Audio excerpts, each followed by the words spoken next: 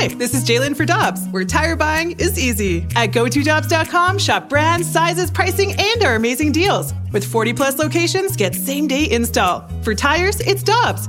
For deals you can use, click on GoToDobbs.com now. This episode is supported by FX's Clipped, the scandalous story of the 2014 Clippers owner's racist remarks captured on tape and heard around the world. The series charts the tape's impact on a dysfunctional basketball organization striving to win against their reputation as the most cursed team in the league. Starring Lawrence Fishburne, Jackie Weaver, Cleopatra Coleman, and Ed O'Neill. FX's Clipped, streaming June 4th, only on Hulu. Let's go out to the 101 ESPN hotline to be joined by Chris Kerber, the voice of the Blues. He's joining us as he does each and every week here on the show. Kerbs, how you doing today, man? BK, I'm doing good. How are you? Doing very well. Kerb, so I want to ask you about the conversation we had earlier today on the Blues. There was a piece in ESPN.com about the NHL's offseason stock watch, and they had each team, and their stock was either up or down compared to where it was a year ago. For the Blues, they had them as a team that is stock down compared to this time last year. So my question for you, Kerbs, would you say that this roster going into opening night is better today, or was it better at this point last year? Oh, I'm going to have to kind of agree with them and say I think it was better last year. I mean, when you're talking about having Barbashev, O'Reilly, and Tarasenko on your roster at the opening day last year, absolutely, that's to me, I think it was a better roster. It was a deeper roster.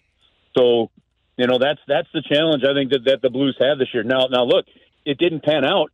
Things didn't quite go well, and they couldn't they just couldn't stop the snowball from going down the wrong side of the mountain. But from an actual, just in my opinion, pure talent standpoint, depth and proven NHL talent, yeah, I got to think that last year's opening roster is better than where they are right now. Kerbs, do you think the center depth, though, going into this season is better than what it was last year? Obviously, you don't have O'Reilly and Barbashev, but knowing that you have guys you feel comfortable with on the third and fourth lines, do you think that's at least a positive? No, well, you're asking, Alex. The thing is, you're asking a couple different questions there. Like, no, I don't think your center depth is as good as it was last year. It may prove to be okay. But it's just when I'm looking at Ryan O'Reilly and I'm looking at one of the best two-way centermen in the National Hockey League, and then I know what Ivan Barbashev can do at center as well. You might be okay, but it's not as proven to me down the middle. Robert Thomas took some big steps forward, but Robert Thomas did not show last year that he's a number one center in the National Hockey League yet. I think it's a huge summer, a huge camp for him. And I think he's got the right attitude. I think he's had the right work ethic this summer. I think everything is trending in the right direction for Robert Thomas. I don't think he was at Ryan O'Reilly's level yet. Braden Shen is Braden Shen. We know what you have. That's a positive there. Oscar Sundqvist at center. Yep. Okay. There's some positives there, getting him back and all that. But to me, this is just going to be one of those seasons of we've talked about it. I keep going back to that. To the joke of that we had with Randy and Carey about, kind of about potential and opportunity here. But been telling Tanner about potential all day long, Kerbs. I've had enough of that P word. Coming from the guy who falls for spring training every year. I hate both of you. Yeah, I don't blame you, Tanner. I understand.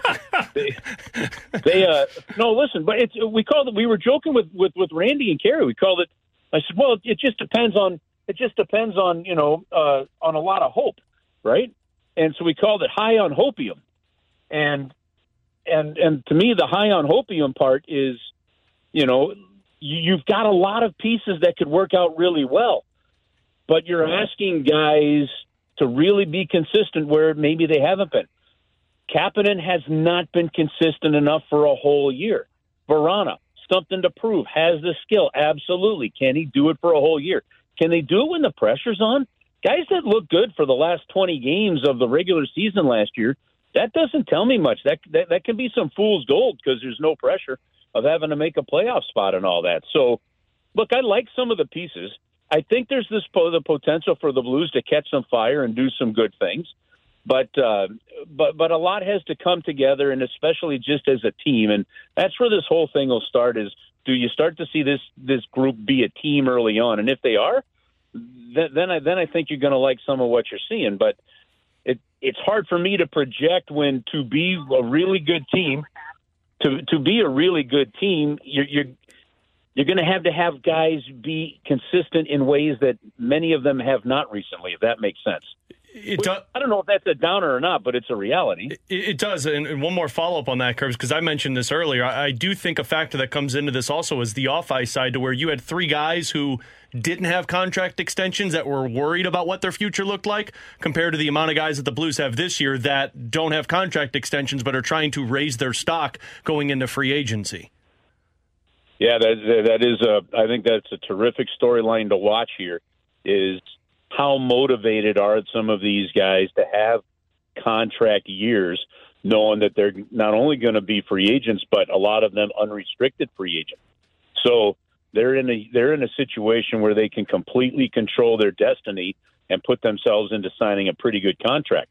And I think that that's part of the gamble, part of the hopium of this year is that a motivating factor where you see the next level from some guys? And we'll just have to wait and see. Look, Doug Armstrong knew when he made the changes and made the moves he made, he knew he was turning the page and creating a new core. He knows that the up-and-comers, what does a Zach Dean do? Can a Bolduc have a good first-year pro in the minors? How does Jake Neighbors take the step this year? The next step for Thomas and Kyrou, and your batting time as you're waiting for Snuggerud a year for that. Like, this is part of a process. But to me, the process doesn't mean it has to be, we don't have to do the Coyotes. We don't have to do the process where you just fail to get high draft picks that'll impact you 6 years from now. This team can be competitive, and I do think that being competitive is a huge part of the continued development of the young guys, and I think that's why Doug has put the roster the way he has. I don't think he's built a roster that he says, I think we're a championship caliber team. But I think he's built a roster that said, if guys do their jobs, we'll be competitive, and I don't want a losing culture creeping in here. So I think that's the purpose. Chris Kerber is the voice of the Blues. He joins us each and every Wednesday at 1:30 here on BK and Ferrario. Kerbs, I did want to ask you a Cardinals question, get in on a conversation, really an argument that me and T-Bone had earlier today. Kerbs, would you rather build around young pitching or young position players, just theoretically speaking? I'd rather build around young pitching. Crazy. You're wrong. You have the right to be wrong. What's being wrong taste like, BK? Not too good. You like it when that pitching breaks, Kerbs? Huh? You enjoy that?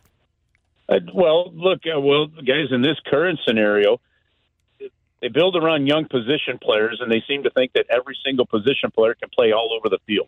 Drives me a little bit batty here. I didn't say that you've got a bunch of guys that can't play defense. I just said young position players. Again, it's a theoretical question. The point is, the only way to get established pitching is to have to be young pitching, right? If I've got young pitchers that can be good and I can grow and I've got some term, that's great, because I don't care what anybody says. Come playoff time, pitching wins over hitting.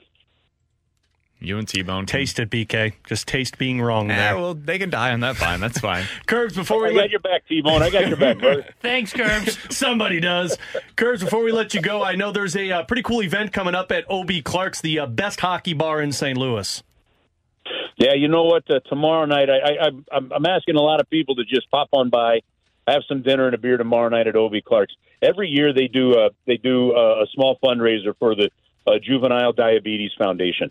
Joe O'Brien's son dealt with juvenile diabetes. We know that we've had some former Blues like B.J. Crombeen, that have dealt with it and stuff. So they do a terrific fundraiser. And you go in there, you have a beer, check out the raffle items, buy a ticket, put it in there.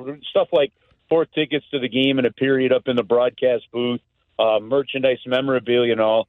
So tomorrow night from 6 to 9, go on over to O.B. Clark's.